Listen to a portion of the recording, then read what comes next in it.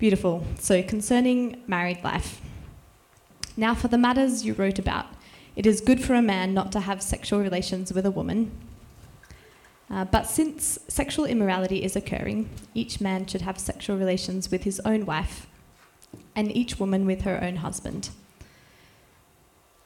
Precursor, this has some hefty material in it, so prepare yourself. The husband should fulfill his marital duty to his wife, and likewise the wife to her husband. The wife does not have authority over her own body, but yields it to her husband. In the same way, the husband does not have authority over his own body, but yields it to his wife. Do not deprive each other, except perhaps by mutual consent and for a time, so that you may devote yourselves to prayer. Then come together again so that Satan will not tempt you because of your lack of self-control. I say this as a concession, not as a command. I wish that all of you were as I am, but each of you has your own gifts from God. One has this gift, another has that. Now to the unmarried and the widows, I say, it is good for them to stay unmarried as I do. But if they cannot control themselves, they should marry, for it is better to marry than to burn with passion. To the married I give this command, not I but the Lord. A wife must not separate from her husband. But if she does, she must remain unmarried or else be reconciled to her husband, and a husband must not divorce his wife. To the rest I say this, I, not the Lord. If any brother has a wife who is not a believer, and she is willing to live with him, he must not divorce her. And if a woman has a husband who is not a believer, and he is willing to live with her, she must not divorce him. For the unbelieving husband has been sanctified through his wife, and the unbelieving wife has been sanctified through her believing husband. Otherwise your children would be unclean, but as it is, they are holy. But if the unbeliever leaves, let it be so. The brother or sister is not bound in such circumstances. God has called us to live in peace. How do you know, wife, whether you will save your husband? Or how do you know, husband, whether you will save your wife? Nevertheless, each person should live as a believer in whatever situation the Lord has assigned to them, just as God has called them. This is the rule I lay down in all the churches. Was a man already circumcised when he was called? He should not become uncircumcised. Was a man uncircumcised when he was called? He should not be circumcised. Circumcision is nothing and uncircumcision is nothing. Keeping God's commands is what counts. Each person should remain in the situation they were in when God called them. Were you a slave when you were called? Don't let it trouble you. Although if you gain your freedom, do so. If you can gain your freedom, sorry. For the one who was a slave when called to faith in the Lord is the Lord's freed person. Similarly, the one who was free when called is Christ's slave. You were bought at a price. Do not become slaves of human beings. Brothers and sisters, each person, as responsible to God, should remain in the situation they were in when God called them.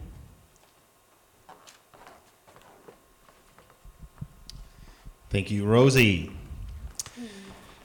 Good evening, everyone. My name's Nick. I'm one of the pastors here, and it's a great pleasure to be bringing the word to you tonight. And I'm actually really excited to be sharing the pulpit today. I'm quite passionate about raising up leaders, raising up people, growing God's gifts in other people. I'm thrilled for what Sarah has to share today. Shara, there's a new nickname for her. We've been preparing this sermon together, and I've been already really blessed by the insight that Sarah's brought. So I really feel like what we have to share, what God has to say through His Word, will really serve us and challenge us and grow us tonight. I don't know if you've ever received a gift, maybe a Christmas gift or a birthday gift or Father's Day gift, and you've thought, it's not really what I want. I was, a number of years ago, I was given a gift by my aunt, and it was a bit odd. It was this little coin purse, And it's not this one, but this is the closest I could find that looks like it. And it was obviously not for a guy. And I'm it was weird. And I thought, what do I do with this gift that I've been given? And it was fairly expensive as well. And so I thought, can I return it? Could I exchange it for cash? Could I give it away and take something else? And this whole mentality of exchanging gifts and giving, not wanting the gifts that we're given, I think it's a mentality that's pervading our culture. You see it in media, in movies, in TV, specific when it comes to singleness and marriage. People who are married want to be single, and people who are single want to be married. We want to exchange the situation we're in. We're not happy with it. And Paul's addressing this. It's this mentality that the grass is always greener on the other side. But something Sarah told me earlier this week, or something she said, is the grass is always greener where you water. And that's Paul's point. That's a big idea of today's passage. How it's structured is this: the first half is about marriage, and then there's that weird middle bit about nevertheless, each person should live as a believer in whatever situation the Lord has assigned to them, just as God called them, talking about circumcision and slavery. We'll get to that. But the point of that bit is living as God has called us in whatever situation that we're found, that we're in. And being faithful, being obedient, and living out our calling as a child of God in whatever situation. And then the second half, Paul works that out in singleness. And so Sarah and I decided to split this sermon up, and I, as a married person, would share on marriage, and Sarah, as a single person, would share on singleness. And we do that not because we're relying on our experience or insight as a married person or as a single person, but just we're relying on what the Bible says and what the authority that brings and God brings in His Word. But being realistic of our own experiences. I was single until I was about 17, and then I married the person I was dating. But anyway, that's fine. Yeah, later on. Not at 17. A little bit older than that. The passage tonight sounds a bit confronting. Talks a lot about sex, talks about divorce, and a lot of stuff that's quite confronting, and it's not PG. Let's put it that way. But as we come to it, and as we read this passage, we need to realize that Paul is speaking into this in two ways. One, he's speaking from his own understanding of what the purpose of marriage is. His own, one way of putting it, his own theology of marriage. He's coming it from that understanding and thinking. He's also responding to a specific questions from the Corinthians. They're saying, is it good for a man not to have sexual relations with a woman? We've been talking about sex outside of marriage, and that's no good. So should we say no sex at all? Let's just all be celibate, no sex ever. And Paul says no. But he's got a lot to say on that. And just to quickly outline Paul's theology of marriage, what does he understand the purpose of marriage to be? And how does that relate to sex and then later divorce?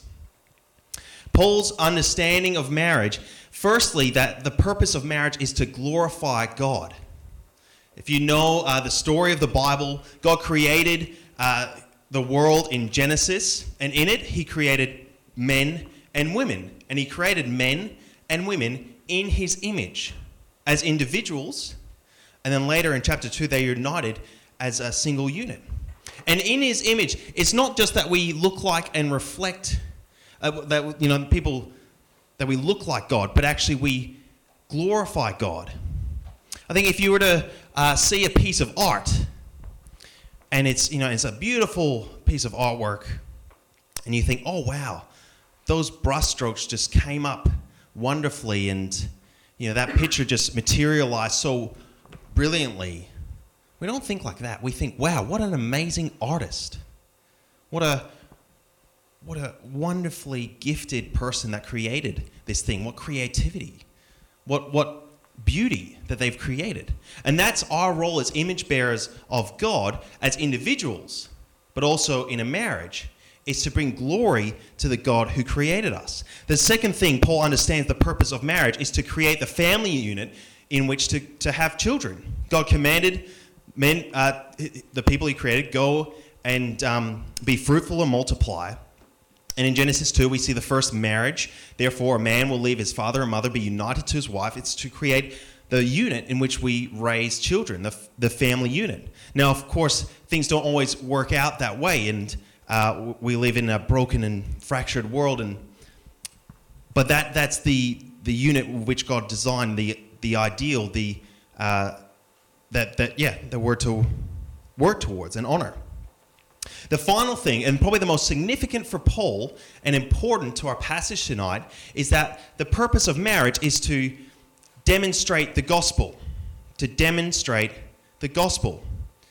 In Ephesians chapter 5, Paul talks about marriage there, and he says his instructions to husbands are to love their wives as Christ loves the church. And to wives to submit to their husbands as Christ so as the church submits to Christ. Also remembering that Paul did say submit to each other earlier on. But we won't go too much into that. But the point of that is the relationship that exists between a husband and wife reflects the relationship between God and his people.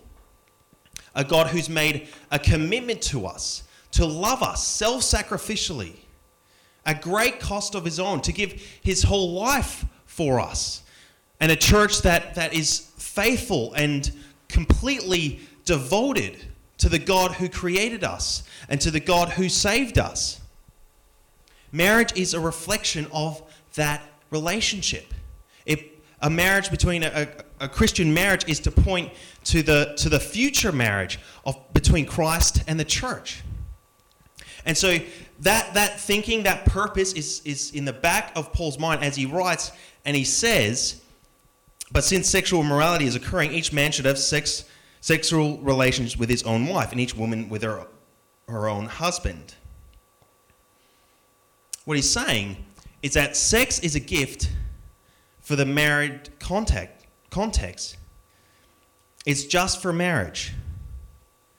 And it's a commitment to one person. Sex is something that we do with our spouse and with our spouse alone. He said the husband should fulfill his marital duty to his wife, and likewise the wife to her husband. The wife does not have authority over her own body, but yields it to her husband. In the same way, the husband does not have authority over his own body, but yields it to his wife. Do not deprive each other, except perhaps by mutual consent and for prayer. Now, what's that? That's not saying that whenever a husband asks for sex, the wife's got to oblige or that kind of thing. What it's saying is that sex is the giving over of our entire bodies to another person. And you can imagine that kind of vulnerability and openness entirely to another person. And it's that mutual giving of yourselves to one another in a committed, loving relationship. Just like the church is called to be solely devoted to God, a husband and a wife is to be solely devoted to their spouse. And so many ask, well, why is sex reserved just for marriage? Well, that vulnerability, that oneness, that intimacy with just one person, it's a physical, emotional, and spiritual act of giving yourself to someone. And that is something reserved for your spouse, your future spouse. It's to reflect the relationship we have with God. We're totally devoted to the God who saved us. And we give ourselves to God. And God sent Jesus down. He gave of himself for us. And in marriage and with our bodies, that's something reserved for one person, our spouse. And it's beautiful. It's wonderful when it's used as God intended. And so an important question is, well, what if I've already crossed that line? What if I've already had sex? What if I'm already sleeping with my boyfriend or girlfriend? And I'm not naive that isn't happening in the church. And what I want to say is, or what Paul would say, is if that's you,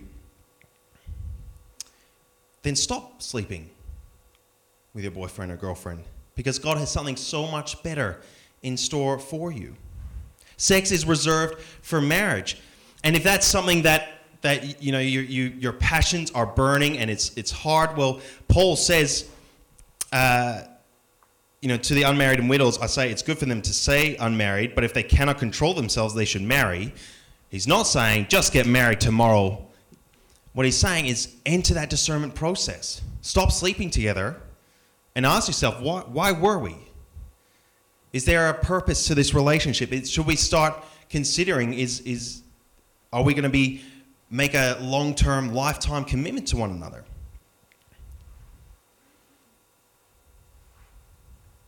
And so stop sleeping together and start the journey towards marriage. Because by doing that, you're demonstrating your commitment to your partner's holiness and your partner's purity by committing to only sleeping with them when you're married.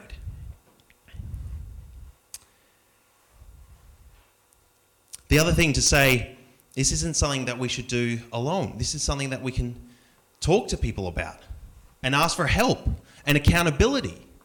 This is not just something to keep in between a boyfriend and girlfriend, but actually let's talk about this. Come speak to me or Sarah or Ivy or Craig or an elder or someone else in the church, and journey together.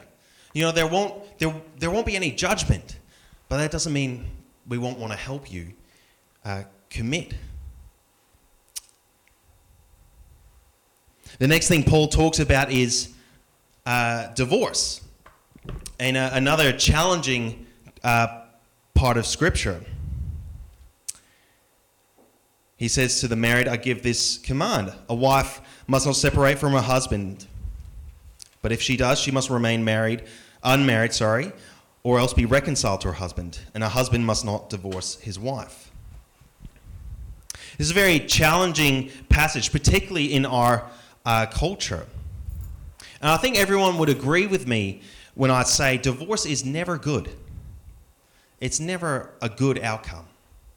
And unfortunately, sometimes it is necessary. Like the Bible does give conditions under which in which it's necessary. When there's unfaithfulness to the marriage, there might be sleeping with someone else, but also breaking the covenant to protect and to honor and love. If someone's harming and hurting and abusing the spouse, then that's breaking of that promise to protect. Also, at the end of the passage, it talks about if your partner dies, then you're free to get remarried. Paul also says, well, what if someone's not a Christian? If a Christian marriage reflects the gospel, the relationship between God and his people, well, then a non-Christian wouldn't understand that same purpose of marriage. And something that Paul said a number of times in his letter is that we can't hold non-Christians accountable to Christian values. And so he says if your spouse is not a Christian, let them go. But if they want to stay, stick at it and show them God's love, that they might actually realize what their marriage is truly pointing to. And they might be saved. Now, he's serious about marriage so much that he says, don't get divorced. But even if you do, remain faithful to that person and not get remarried. And that's significant. And it just demonstrates how serious Paul takes marriage. And it's very much unlike our culture today, isn't it? I heard someone at a wedding once saying, oh, he'd make a good first husband. Yeah, I did. And I think part of that is we treat, in our culture, we treat marriage like we treat dating. that marriage is just a leveling up of dating. You start dating, then you move in together, then you get engaged for a few years, and then you get married. But marriage is not an updating, leveling up of dating. Marriage is a commitment to give ourselves entirely and exclusively to someone else for the purpose of glorifying God, creating a family unit, and demonstrating God's self-sacrificial love and commitment to his people.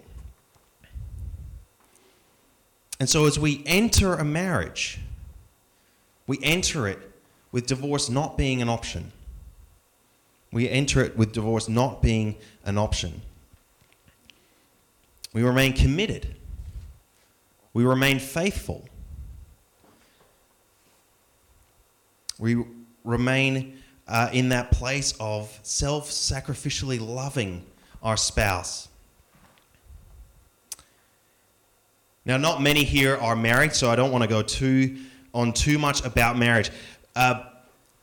This next part from verse 17 is a bit of a tangent, and in between this bit on marriage and in between the bit on singleness, it sounds a bit odd, but it's actually the part of the passage that unlocks the whole chapter. Paul says, nevertheless, each person should live as a believer in whatever situation the Lord has assigned to them, just as God has called them. A better way of reading that is each believer, each person should live in whatever situation they're in as God has called them. God has called them to be a child of God, to be faithful to them, to be obedient to him. And each believer should live that out in whatever situation they find themselves in. And Paul gives examples. He says, if you were circumcised, which effectively says if you were a Jew when you were saved, then remain as a Jew. Be faithful as a Christian as a Jew. And if you weren't circumcised, don't go and then get circumcised. Remain faithful as not a Jew in that situation, but be a faithful Christian in that situation. If you were a slave when you're saved, remain as a slave. If you can get free, that's great, but remain faithful in the situation you're in.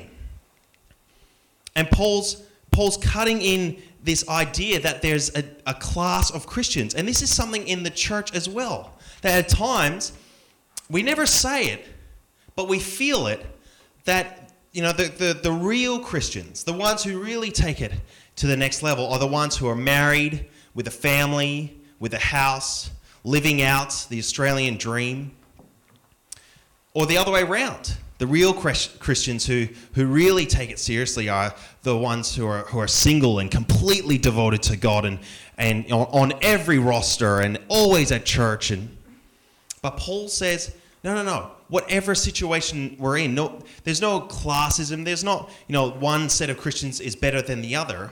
All are called to be faithful to Jesus. All are called into God's family.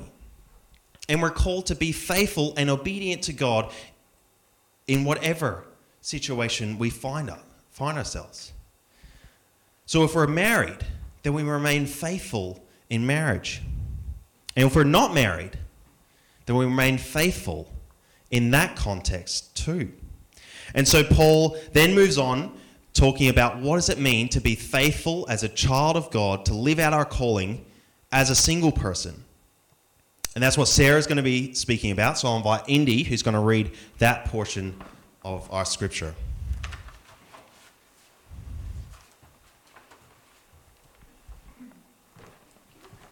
Evening, everyone. So I'm reading from the same chapter, but from verse 25 to 35. And then I think I'm jumping up a little bit later to read the rest of it. Now, about virgins, I have no command from the Lord, but I give a judgment as one who by the Lord's mercy is trustworthy. Because of the present crisis, I think that it is good for a man to remain as he is. Are you pledged to a woman? Do not seek to be released. Are you free from such a commitment? Do not look for a wife. But if you do marry, you have not sinned, and if a virgin marries, she has not sinned. But those who marry will face many troubles in this life, and I want to spare you this. What I mean, brothers and sisters, is that the time is short.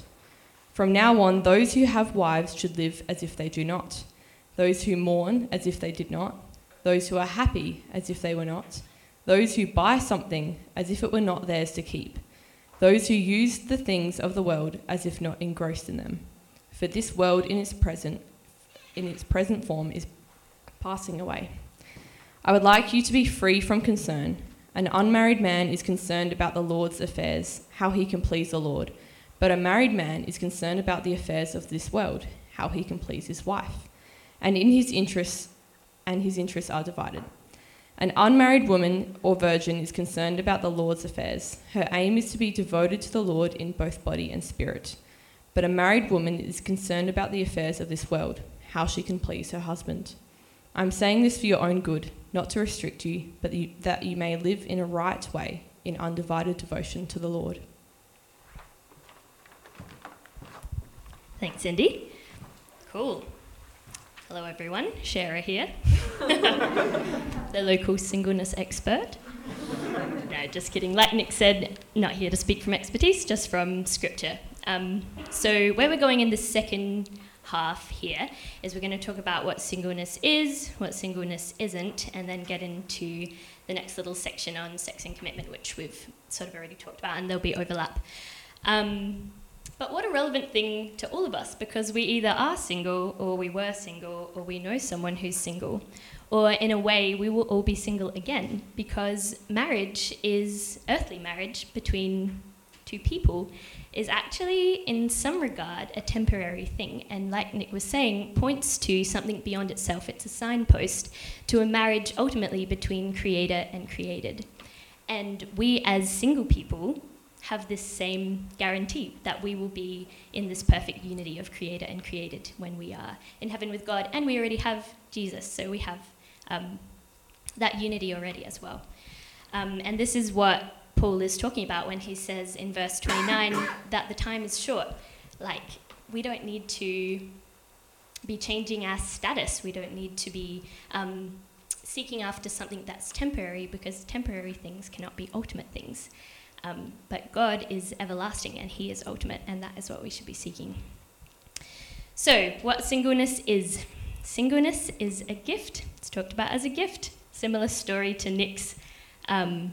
Rosie was telling me yesterday that she once received a hot pink shower cap that was tiger striped print. And she was like, my granny doesn't know me at all. But this gift is given from a God who knows us completely and perfectly and knows what's best for us. And he didn't just pick it up on the way to the party because he forgot to get something or a little card. He actually planned out the works for us in advance. So he was thinking about it when he gave us this gift, and it's actually such a great opportunity. And we shouldn't think about it like an inferior gift, because Jesus, the perfect human, was literally single, as was Paul, and it's a clear preference here for Paul. He's like, I'm not against marriage, but like, singleness is better if you ask me. Perhaps a significant part of this gift is the opportunity to serve with flexibility. In verse 32, he says, I want you to be free from concern. When people are married, they have someone else to consult a lot about big decisions, small decisions. And when we're single, we actually can make some of these decisions just sort of on a whim if we want to. We might be able to go and stay with a friend in need, or serve on a camp, if there are not people at home waiting for us to, make a meal with them or whatever. We have this greater flexibility in that. And in verse 35, it says about undivided devotion. And I think we need to remember that neither marriage or singleness are just for us. It's very easy to idolize the flexibility and be selfish with singleness in the same way that we can be selfish with marriage. We can be thinking of the other person as something to consume, as we often do in the West, thinking about how this can make my life better instead of how we can serve others, how we can serve the Lord. So very relevant to both of us. What singleness isn't. Singleness is not a call to total independence, and this is so important to remember in the West because we're so individualistic. Celibacy, yes, but not loneliness. We're created for community. Community. We're called in to be a family. And so this language is really prominent all throughout Scripture. We hear about God as our Father, and the language of brothers and sisters as like fellow believers. And this is like immediate family. It's not like you as a cohort of distant cousins and people twice removed or whatever. This is like immediate family. This is close connection that the Bible is talking about here. And but also family is imperfect. Some people might have a amplified understanding of this today, being Father's Day. There were probably lots of people here who had a lovely family lunch with their fathers and were like, yep, Father's Day done, lovely, love your dad. But there's also lots of us here who might have been visiting a gravesite or enduring a family gathering that was actually really hard. And I think this is one of the reasons that church family is so crucial, because our regular families are imperfect, and this has really been my experience. Some of you will know that my father passed away last year, and when he was alive, he was not a father that represented who God is as a father. And this is where God stepped in, and this is where my church family stepped in. And so I've really experienced, church community as a family in a beautiful way. Matthew 19 says, "Everyone who has left houses or brothers or sisters or father or mother or wife or children or fields for my sake will receive 100 times as much and will inherit eternal life."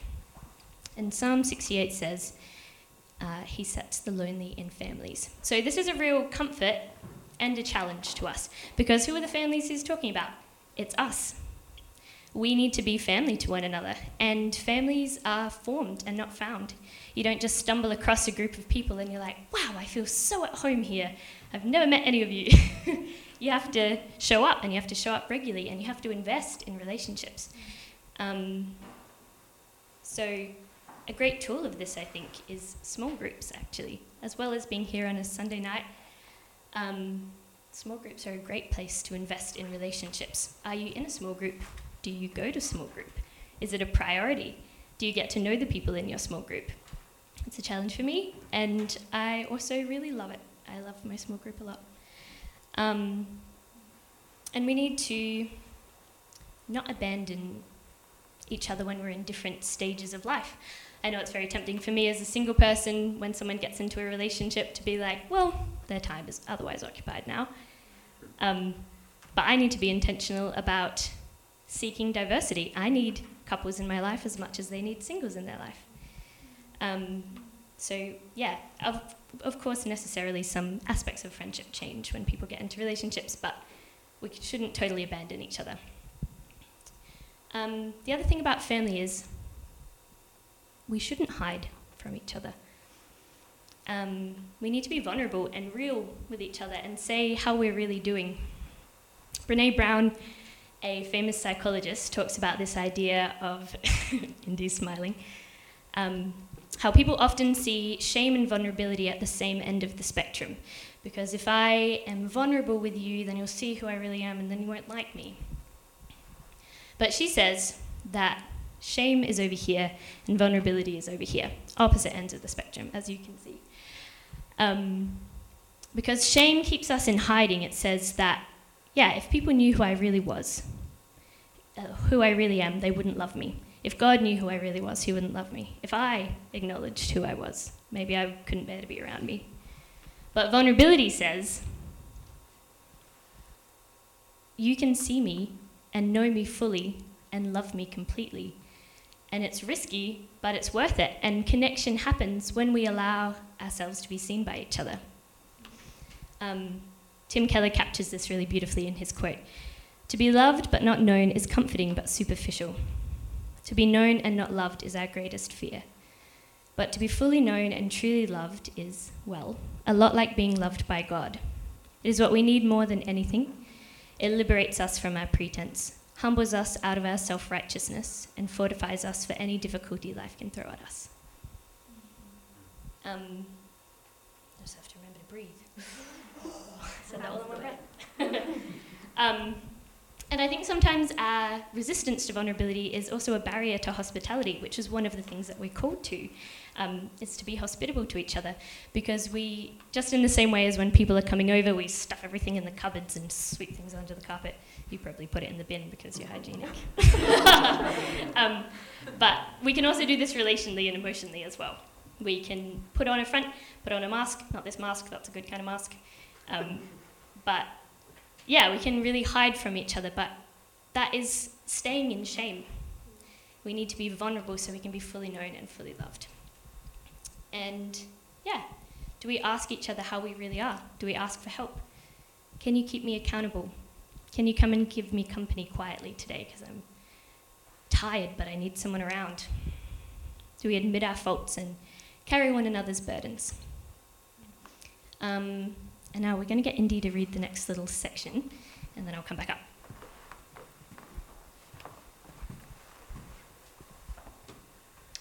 Alrighty, so from verse 36.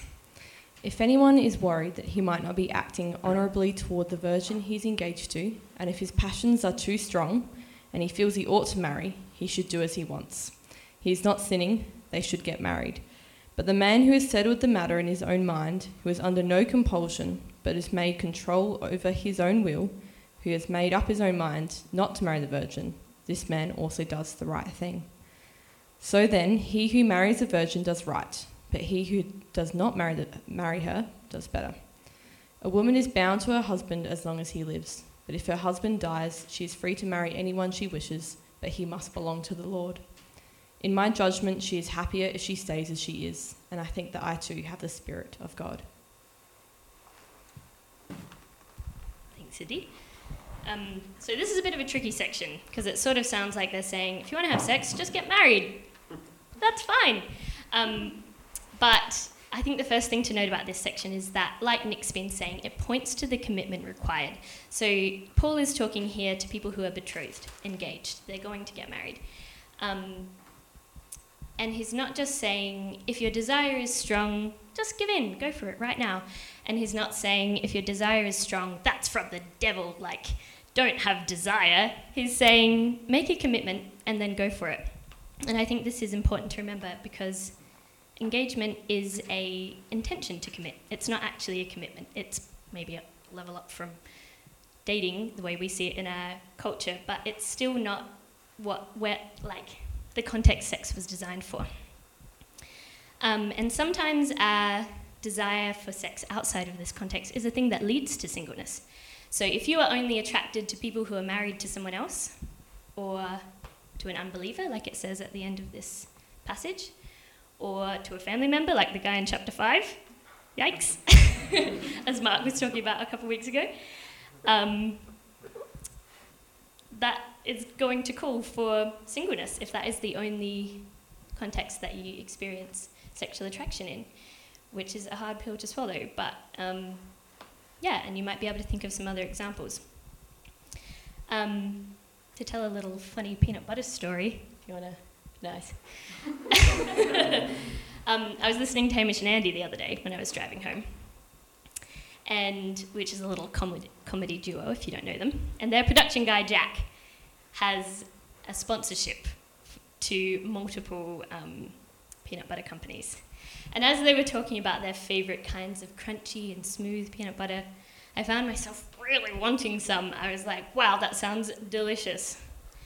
The only thing is, as some of you will know, I'm quite allergic to peanuts. And I don't mean to trivialise something like sexual desire into something as small and insignificant and easy to avoid as a dietary requirement. That's not what I'm saying. My point is that sometimes our desires are misleading and they're not the ruler of our lives. And so we can want something a lot that actually is harmful to us. And that's very common. You will see that in all sorts of areas of life. And so, is peanut butter bad inherently? No. Is it bad for everyone? No. Is it bad for me? Yes. Super bad. And the second thing to note about this section is that because it's talking to people who are betrothed, who are engaged, in this time period in history, and most other time periods in history, they would have already invited wise counsel. This decision would have been made in the context of community and family, and they're saying, and Paul's saying in this scenario where they have already decided to get married, to go ahead and get married if your sexual desire is strong. So, a little cultural difference here is that we've got this thing called dating, which is only about a century old.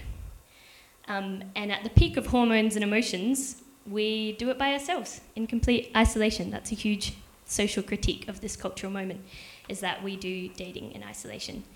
So maybe the way we could apply this passage is, if your desire is strong, get serious about this assessment stage and invite wise counsel. Talk to your family community. Talk to your actual family if they're also wise.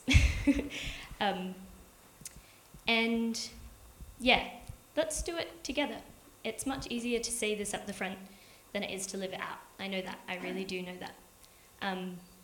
But as we've just talked about, family and vulnerability, let's have these conversations with wise, trusted people. I love talking about this, so if you want to come and have a chat, I am actually quite a seasoned sinner myself, so and I can say that proudly, not because I am proud of being a sinner, but because I can boast in Christ's strength in my weakness, and I am very thankful for the work he's done in my life. So yeah, come and have a chat if you want to. So to summarize, singleness is a gift, and Jesus is enough for us. We are all welcomed into a family, and we need to be intentional about making that a place of closeness. Sexuality is designed for marriage, but marriage isn't the ultimate state of being or the only way of connecting. And to tie it all together, live as a believer in whatever situation the Lord has called us to. Also, if the band wants to come up now, feel free. In whatever he has called us to. So maybe we should stop and consult him. I think we all fall prey to this. We talk about when you're married one day, or we use phrases like, well, now you're one heartbreak closer to the love of your life. We talk about it like it's this guaranteed thing that everyone's going to get married, but Jesus didn't. Paul's like, I'm not even trying to get married. It's good as it is. So we should seek the Lord on this and actually ask if maybe that's a thing the Lord has for us long term. And if you're single right now, then you do already have the gift of singleness in this season. You've got that opportunity to serve the Lord with undivided devotion. A final little note to make is I found myself thinking the other day, man, I hope if I get married one day, they are as kind and generous as this friend, and as gentle and humble as this friend, and as funny and insightful as this friend. And I thought to myself, I already have all these things. I have this in my family and friends. And as Sam Albury says, marriage shows us the shape of the gospel, and singleness shows us its sufficiency. So let's pray together. Heavenly Father, we just bring this before you. We know these topics are actually hard to grapple with. They're harder to live than they are to talk about, and can even be really hard to talk about. And I just pray that you will open up spaces in this community for people to talk openly and honestly with one another, to love each other, to see each other and be fully known by one another. Pray that we will offer this of ourselves and not demand it of others, and that we will be kind and gentle and receive each other how you receive us in our weakness, Lord. We thank you that you are enough, and we can become increasingly aware of this every day. Amen. You've been listening to a sermon from Hills Baptist Church. To find out more or to hear other great content, find us at hillsbaptist.com or on your podcast app.